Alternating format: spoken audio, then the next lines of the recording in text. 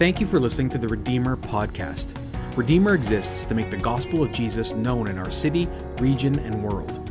Subscribe to the Redeemer podcast to not only access our weekly sermons, but also select special talks and lectures by myself and our guest speakers. If you want to know more about Redeemer and how you can be a part of what God is doing through our church, go to www.redeemerbible.ca. Thank you, and we hope that you're blessed by what you're about to hear.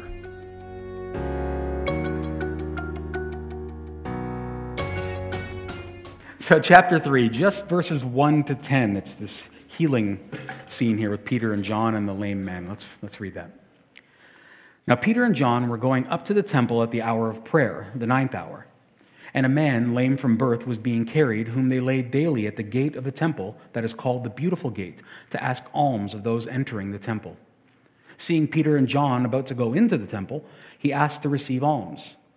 And Peter directed his gaze at him, as did John, and said, "Look at us." And he fixed his attention on them, expecting to receive something from them. But Peter said, "I have no silver and gold, but what I do have, I give to you. In the name of Jesus Christ of Nazareth, rise up and walk." And he took him by the right hand and raised him up, and immediately his feet and ankles were made strong.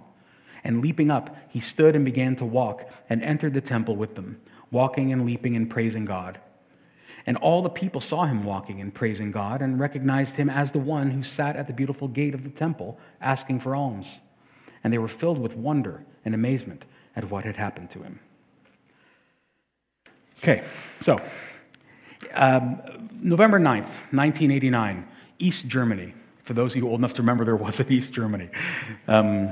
It's a typical day. A bunch of reporters gather in a room ready to hear the daily press conferences from the communist government of East Germany. And a man by the name of Gunter Schabowski stands up to the microphone. And he has done this before. He's a politician. And he has done these briefings before, and they're pretty simple. The day before, he gets a readout, a printout of everything he has to say. And it's pretty mundane. Usually, these reports just talked about what was going on with the government, things that were happening, nothing too major. And as a result, as he was driving to this press conference, he didn't really pay attention to he just scanned it briefly. And so as he's reading it for the first time, really, in detail to the reporters, he makes a comment and says, the borders at the Berlin Wall will now be open for people to travel to the West. And all the reporters are shocked. They're like, that's weird. And so Tom Brokaw apparently was there, and he puts his hand up as a reporter. He says, what do you mean? People can just leave communist Germany and go into the West? And he realizes, oh my goodness, what did I just say? So he reads it again, and he says, yeah. That's what it says, because what he didn't realize was what the rule actually said was you could now apply for a visa to leave, but it's going to be a lottery. Only 1 or 2 people will be allowed to go, which means no one's going to be allowed to go. But he didn't get that part. All he said was, yeah. And then when they asked him again, they said, well, when? When does this start? He looks around, not knowing what to say, and he says, it comes into effect, according to my information, immediately, without delay. Well, this causes a panic. And so thousands of East Germans rush to the Berlin Wall to leave. And as they get there, this guy, Harold Jagger, who's a poor young guy, look how young he is. He is the border guard.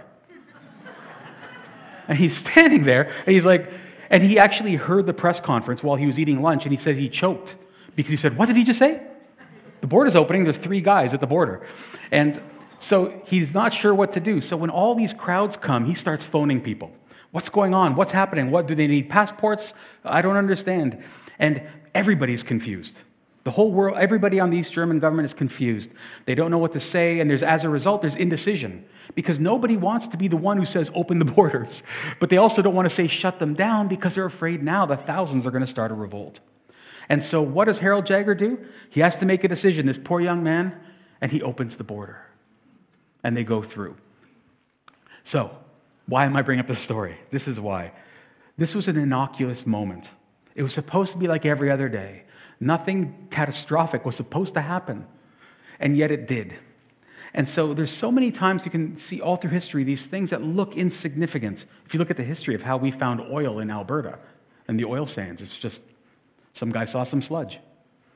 Now it's bajillions of dollars. And we look at this passage here with Peter and John talking to this lame man. It's actually rather insignificant historically. No, there wasn't a merchant in Thebes who cared it was happening. The emperor in Rome certainly didn't care. Most people in the world today could care less that this happened. And think about the moment. It's two guys who are recently retired fishermen who have now become disciples of some renegade Jewish sect. They're walking into the temple to go worship, and they turn to a guy who's sick and say, "Stand up." That's pretty much all that happens. And yet this moment, seemingly so innocuous, is actually not just foundational and transformative for the lame man, but for anyone who reads this story, it is transformational. And I'm going to try to, if possible, say that when you read this story, it actually should challenge you. It should challenge, and the challenge it makes to us, because it's radical, what Peter is doing here. It's so radical that it challenges us to make a commitment. And one way or the other, you come away from this passage either rejecting or accepting Christ, but being indifferent. One of the things that Christianity doesn't allow to us is what, unfortunately, too many Christians do. What you see in the New Testament is not people hearing about Jesus and saying, "Hey, great, I'm saved forever. I'm going to attend twice a month. I'm going to hang out with them. I'm going to read my Bible when I feel guilty enough. I'm going to give when I have enough money. And I'm going to serve when I have the time." You don't see that in the Bible. You see Christ rejected and you see him ran to. But you do not see indifference and lukewarmness. And so this is why preachers like me will often tell you, commit already. Because if you're not either rejected, running from him, or running to him, I have to assume you haven't met him. Just because the Bible doesn't tell me there's such a thing as a lukewarm person that is a Christian. So, with that being said, this passage will show us that as we meet Christ in this passage, our assumptions about everything are challenged, they're changed, and then there's a commitment. So we're confronted by a challenge, a change, and a commitment. Okay, so let's jump in the challenge. And I'm going to use a story I think I said back at Christmas last year.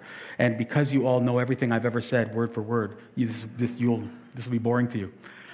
But 200 years ago, a poet named John Keats, very famous romantic poet from England, had a party, a dinner party. And in the party, he gives the toast. And as he gives the toast, he says about Isaac Newton, the scientist. He's very upset with Isaac Newton. And he says he despised him because Newton destroyed the poetry of the rainbow by reducing it to a prism. And now, if you know anything about the romantic poets, they were pushing against scientific advancement to an extent because they said progress is good and we need it, but it robs us of wonder. And they hated it. They couldn't stand that now nobody would look at a rainbow and marvel anymore. Now they'd say, "Oh, water droplets, sun refraction, or light refraction. That's all it is." So they didn't like it. So they pushed back against it. And Charles Taylor, was a Canadian philosopher, world-renowned one, incredible philosopher, wrote a very big book called Our Secular Age. And in it, he talks about, I don't think he addresses Keats directly, but he talks about this idea. And he says, once upon a time, humans were more open to wonder. And the way he describes it, he says, imagine every human is surrounded by a bubble. But it's not really a bubble, it's more like a chain link fence.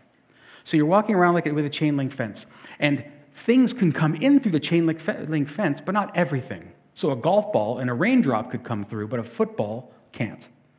And he says, but once upon a time, our bubble was porous. There was holes in it. And it allowed a certain degree of wonder to come in, where you didn't feel like you could reduce everything to just a naturalistic world, just what you see and feel and material. He said, but what's happened over time with progress is the bubble and the fence has now become a wall, and nothing gets in anymore. And so as a result, the rainbow is just a prism. There's no wonder in it. There's no pot of gold at the end of it, that's for sure. And there's certainly no miracle in its appearing or not appearing. It's just a rainbow now.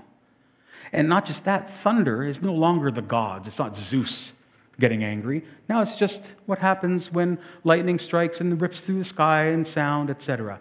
And so, and it goes even further. When you go to Disney World, that guy there's that Mickey that's running around, it's just a failed actor. It's not Mickey. Children, sorry. No Mickey. right? And so what Charles Taylor is rightly saying is science is good, of course, progress is good, but the danger of it is it has robbed us of wonder because now we think we know everything. And we have now developed this idea of something called the closed system. Most Canadians, without even thinking of it, and many Christians, believe the world is closed, meaning it's like imagine the world's in a snow globe. Nothing can affect the world that isn't already in it. So there's no God who can reach in and perform a miracle. There's no God who hears your prayers and then changes things inside the snow globe. All that you need and have is what's in the snow globe, and there's no way out, nothing else, just what's in the globe. And so this dominates the way we think today. Now, with all of this, let me now turn back to the passage. Oh, actually, let me say one more thing. This is why that movie, The Passion of the Christ, remember that movie? It came out a few years back? Made $612 million. Millions of people saw it, but you know how many people were converted? Very few. Why? Because the system is so closed that they did not see the Son of God dying for them. They saw a man being beaten. That's all they saw. They saw the horrors of religious fanaticism that would beat a man who was trying to be nice. That's all it was. Because to them, this is not the Son of God. There's no incarnation. It's just a nice guy, maybe a lunatic. And so because the walls are closed, we don't see Christ as readily as we did. Like last week, we have to be a different church. We have to speak differently about God. But let's move now to the passage.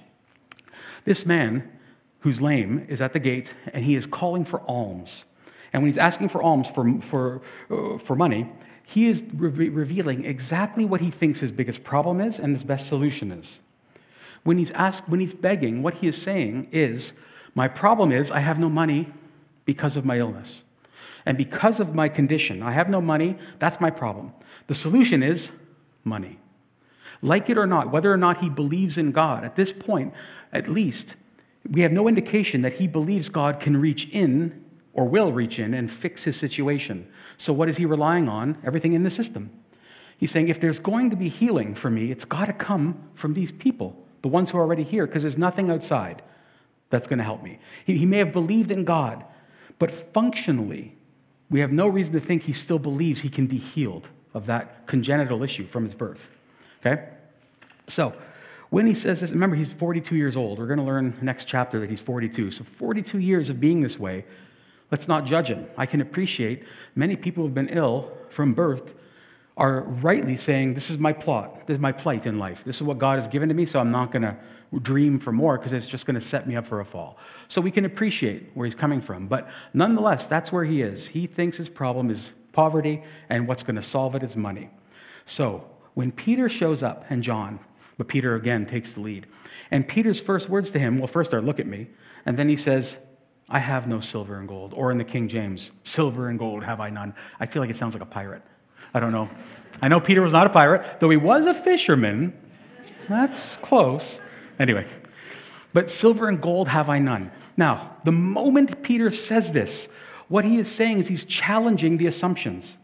Man and world, your assumption is you need money because that's the only thing that's going to fix your situation, something in the system.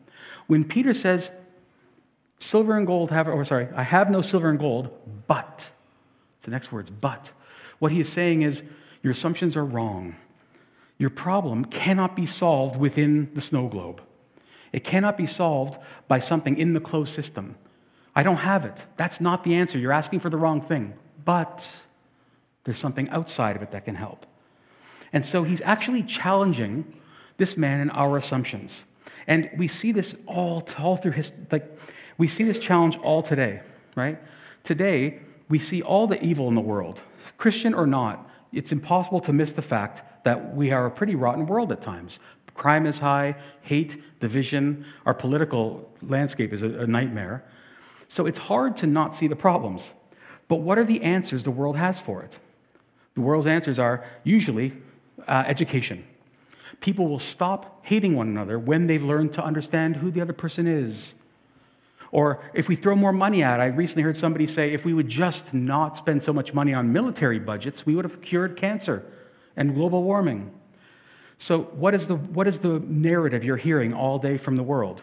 The answer is, inside the world, we can fix our own problems. We don't need a world that has an outside force that can come in to fix it, because we have everything right here to fix ourselves. And the Bible pushes against that. Peter is pushing against that here and saying, no, the answer for your problem is not in you, and it's not in the pockets of the men around you or the women around you. It's in something else. And so, we don't need to defend miracles. Right? I could do that. We could have a sermon where I just spend time defending why miracles may or may not happen. But I'm not going to do that. I'll leave it at what it does here, which is a challenge. The very idea and notion of miracles, of the miraculous, of something outside coming in, is enough to scare people or to anger them. And that's why there's such resistance, because if there is a force outside that can reach in, well, that changes the ballgame. It changes everything. And so we understandably resist it. And I'll close this point here. C.S. Lewis, in his book, Miracles, says this: there comes a moment when people who have been dabbling in religion, man's search for God, suddenly draw back. Supposing we really found him, we never meant it to come to that. Or worse still, supposing he had found us. And this is the fear. The problem, one of the great resistors I see to miracles in people is not scientific, because even the scientific world is starting to question whether or not we understand everything. You don't have to be a Christian to start to think that there's things outside of what we know that are breaking the rules of physics. Instead, we say it's a bigger existential spiritual problem, because if there is a God, then there's trouble for all of us. At least that's the way it would seem. So there's a challenge. First thing you see in this passage, and when you read it, is a challenge. You can't fix yourself. I'll use the line, I know I've said it before, but it's one of my favorites. D.L. Moody, who was mentioned earlier in the talk, once said, if you have a man who is a thief and he's stealing from the railroad, and you send him to university to cure him, he'll just come back and steal the whole train. Because education won't actually cure the man, it'll just make him a better thief. And so, similarly, this challenges and says, no, the problem we have in the world, the problems we have, are actually not curable within the world. Okay, first challenge. Second is change. So, if the man is challenged when Peter looks at him and speaks to him, then he is changed when Peter extends his hand and raises him up. And this change occurs not just in the man's body, but in everything, the way he thinks about the world, the way he looks at the world. It's not, the physical healing is actually a small part. And we know we're meant to see that this is a far bigger issue than just one man's legs being healed. And the reason we know Luke wants us to see that is because of what he does with his words. He uses the word leap. He says the man leaps to his feet, leaps out of off the ground, and then is leaping as he goes into the temple, which we'll talk about in a minute. But when he says the word leap, it should remind you of Isaiah 35. When Isaiah is speaking about the Messiah returning, he says a lot of things are going to happen when the Messiah has come, and here's one of them.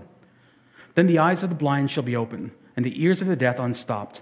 Then the lame shall leap like a deer, and the tongue of the mute sing for joy. For waters break forth in the wilderness, and streams in the desert. The burning sand shall become a pool, and the thirsty ground springs of water. In the haunt of jackals, where they lie down, the grass shall become reeds and rushes. And so, what this man is actually experiencing, what they are seeing at that moment at the temple gate, is they are seeing the fulfillment of all these promises. It's, in big words, it's the inauguration of the Messianic kingdom. That's the beginning. It's I would say birth pains, but that sounds too terrible. It's like the appetizers, probably better. It's the appetizer for something greater that's coming, we're seeing here. And so, when the man experiences healing, what can't stay the same is the way he thought before. He can no longer say that this world is a closed system. His assumptions must change because he's experienced it. And because now he lives in a world that is not closed, but a world that has healing for the deaf, for the blind, healing for the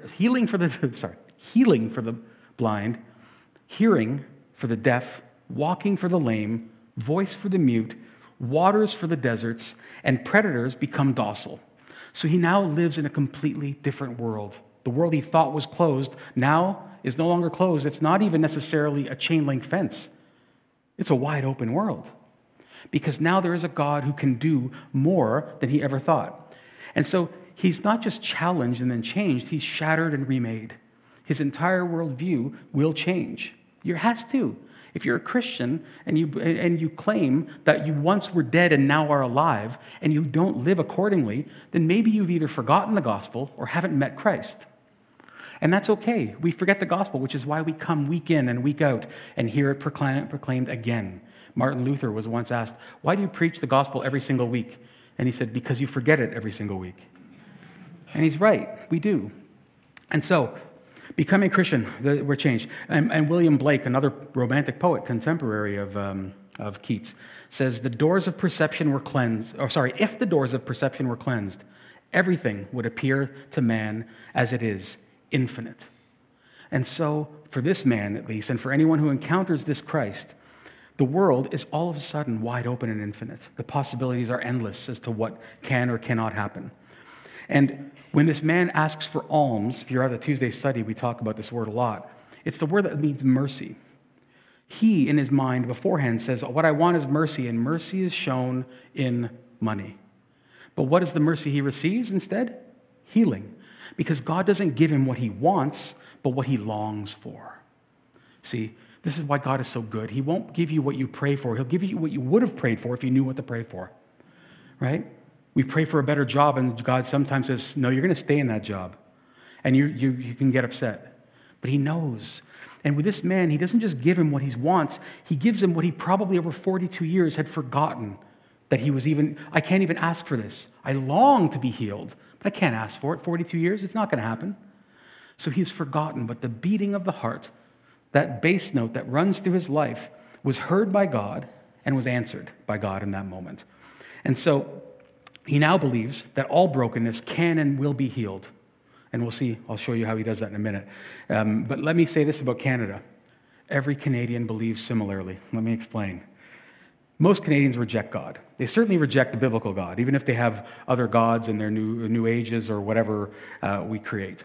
They reject the biblical God. Yet, here's what I've never encountered. Even the hardest atheists I know will confess that they hope that one day they'll see their loved ones whole again. I don't believe in any of it. But whatever it is, if there's something, I'm going to see my mom and she won't have cancer. They won't be withered by age. There'll be some sort of renewal, some sort of restoration. Almost every Canadian I know thinks that way. And the answer of the Bible is that's because there is that hope of restoration. But it's not going to come inside the system. Meaning it's not going to come by your nice works and by how much you donate. It's going to come by Christ and Christ alone. And C.S. Lewis offers these wonderful words that have always rung in my head. At present, we are on the outside of the world, the wrong side of the door. We discern the freshness and purity of morning, but they do not make us fresh and pure. We cannot mingle with the splendors we see.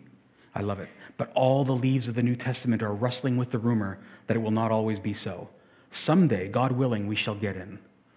And we all yearn for that renewal and restoration. And that's because all the leaves of the New Testament are rustling with the rumor that it's true. You long for it because it exists. Now, just because it exists doesn't mean you're going to get it, right? So a person dying of thirst on a raft in the ocean may never, ever get water. They may die on that raft. But the fact that they yearn for water tells us there's such a thing as water. Because in this world, God has given us answers for all the longings we have. And it's the age-old, again, Lewis line. If we find a yearning in us that has no satisfaction in this world, perhaps it's because we were not made for this world. And so if there's a longing for eternity, it's probably because there is one. If there's a longing for wholeness, it's probably because it is possible. The answer is to look at where it can be found rather than where we think it can be found. So, that's the last point. The last point is he not only is challenged, but he is changed in his mind. And when he encounters God, when he receives from God, he is then he becomes fresh and pure. C.S. Lewis says, we see it, but we can't grasp the freshness and pureness. But when you meet God, you actually do, and that changes you. And this is the last point of commitment. And I'll get to how this all wraps up, but let me start with a guy who is one of the great enemies of the church. And if he's he's not rolling in his grave, because if the Bible's true, I don't want to say where he is. But Friedrich Nietzsche, rabid atheist, no friend of Christianity at all, but he inadvertently says something that is perfect for what we're talking about.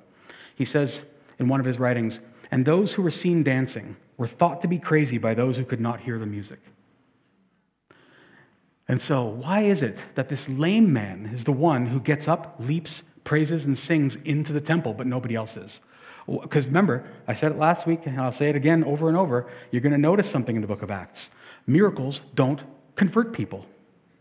Because here again, it says at the very end, and they were filled with wonder and amazement. Now, what happened to him? It's not until the next week's passage, where Peter preaches, that again people are changed. So why is it that in the midst of this event, this encounter, it is only he, the lame man, who is leaping, and he's the only one who hears the music, to quote Nietzsche, and the rest are wondering what the heck he's dancing for? Why? And the answer is, I think, well, there's a lot of reasons, but one of them is this. When Peter speaks, when he pronounces the healing, which he actually doesn't say anything about healing, he just says, get up and walk. It's a command more than it is anything else. But when he does that, you'll notice what he says. He says, in the name of Jesus Christ of Nazareth. So he knows Peter is not healing him. Faith healers out there you watch on TV, you have no power. No power. Christ alone, his authority. That's what heals, if anything. Christ, nobody else. So he has to call on an authority outside of himself. And yet when Jesus heals, it's almost the identical story. Read it in Luke, same writer, Luke 5, 17 to 26. When you read that, look at what Jesus says. But that you may know, the Son of Man has authority on earth to forgive sins. So Peter has to call on the name of someone else. Jesus says, I don't need that. I'm the authority, says Jesus. Right? That's it. And so here's what's happening. When Peter calls and says, by the name of Christ, stand up and walk, he is the mediator for a meeting between God and this lame man. And so who is the man encountering? God. He's encountering Christ in that moment. That's what he's encountering, the power in the name of Jesus. That's who he meets. Everybody in the audience, in the crowd watching, who do they encounter? The man. All they see is the man who encountered Jesus, which is good. That at least get their attention and may cause them to wonder and be amazed. But until they have an experience of Christ themselves, they will not be saved. And this, you see it again all through. And when he meets him, it's not just that he meets the power of Jesus to raise him. It's because he meets the love of Jesus. And how do I know that? Because again, Luke puts an Easter egg in here to tell us. He's trying to draw our attention to something. And it's, I would say, mind-boggling. Not boggling, mind-boggling. This is what's happening. I know it's a joke. Bad one. Look at what happens in the very first verse. Peter and John are going to the temple. And why are we told they're going to the temple at the 9th hour? Why does it matter? Well, this is why. Because if you read Exodus 29 and Numbers 28, you see that God says to Israel, amongst all the other things you're supposed to do, every single day, you must make 2 offerings of 2 perfect lambs. One at 9 a.m., the 3rd hour, and one at 3 p.m., the 9th hour. Morning and evening. You have to do those, and there should be prayer around it.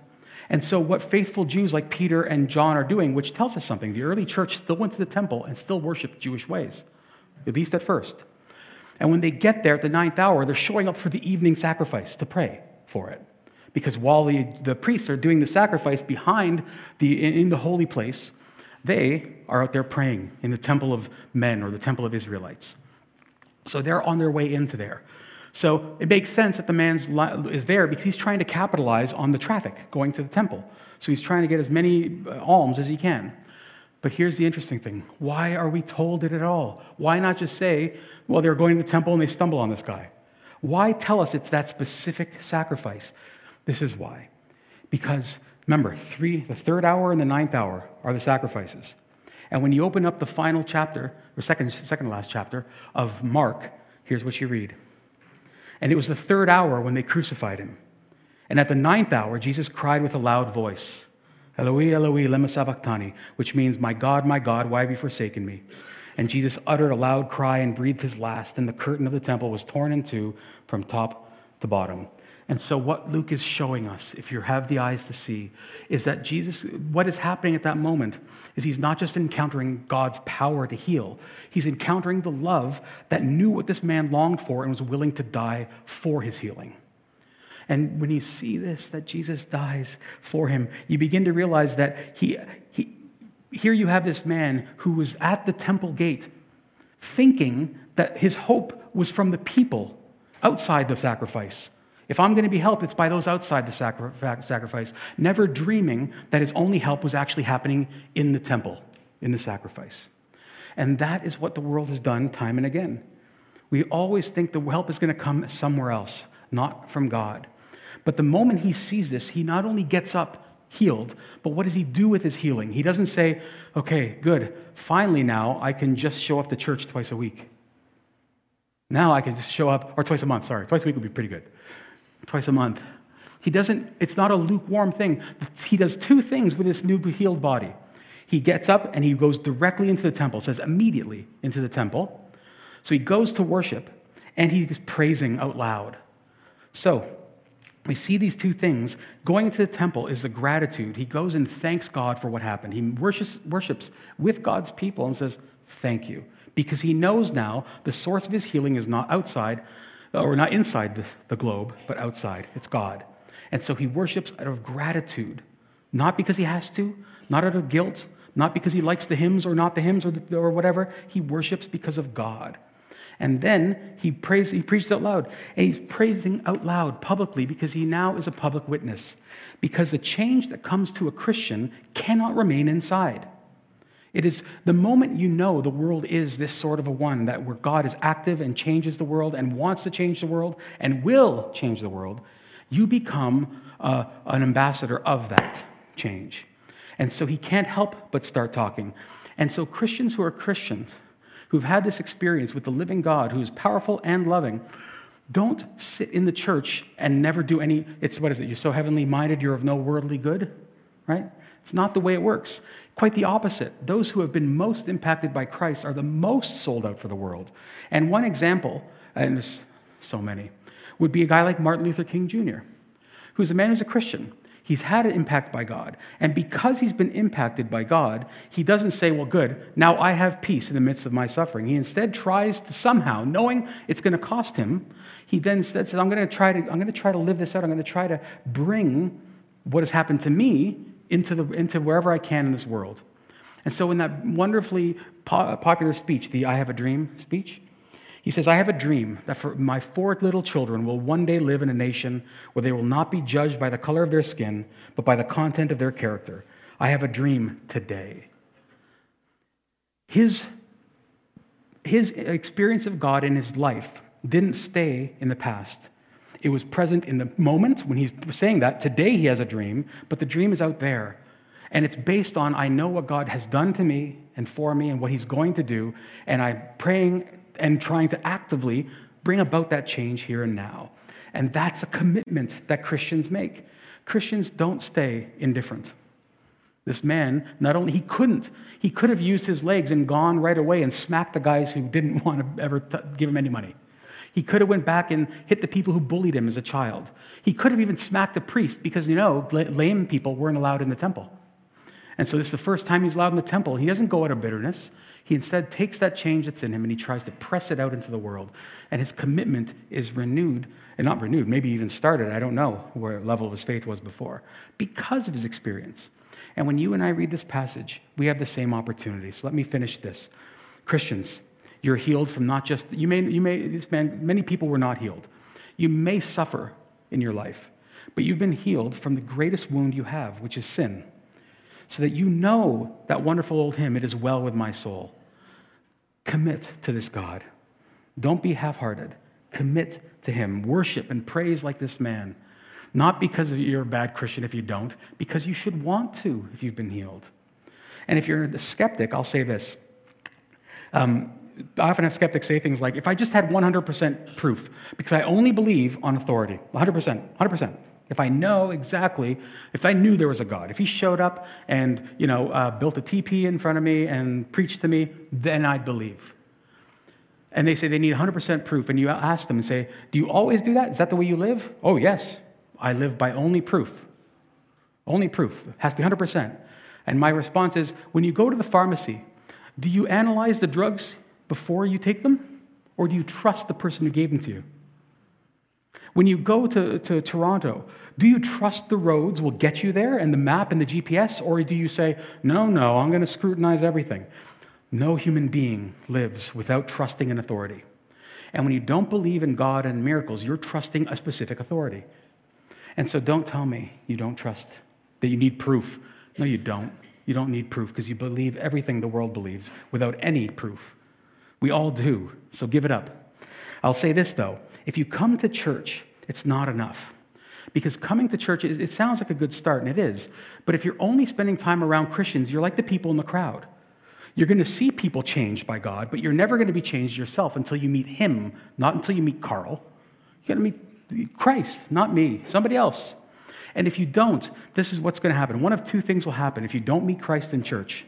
The first one is you're going to grow to resent God. Because you're going to say, look at all these people. Their lives are improving. They seem to be at peace. They seem to be content. I've got nothing.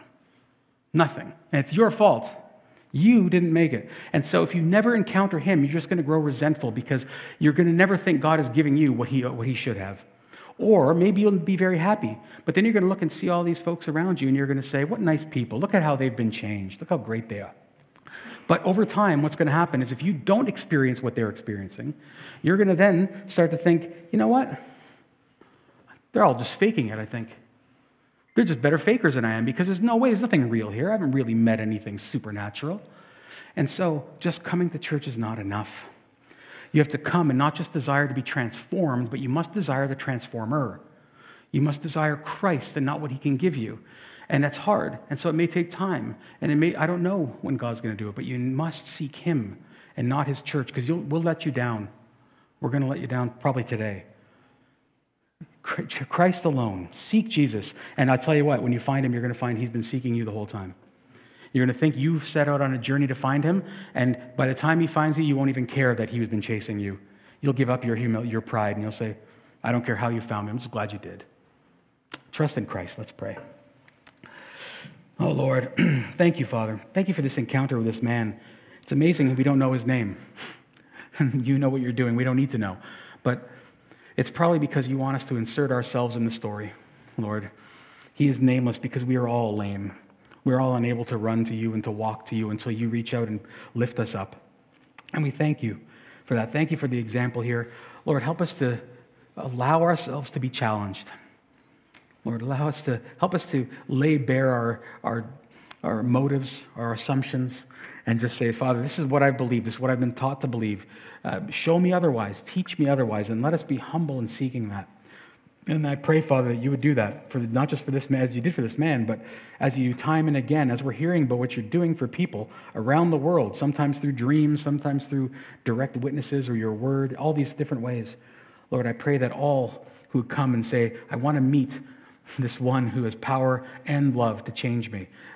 Lord, I pray that even now, as Janet said earlier, that you would be working in the hearts of everyone. Some of us to get us off the couch to commit, some of us to turn our hearts to you for the first time.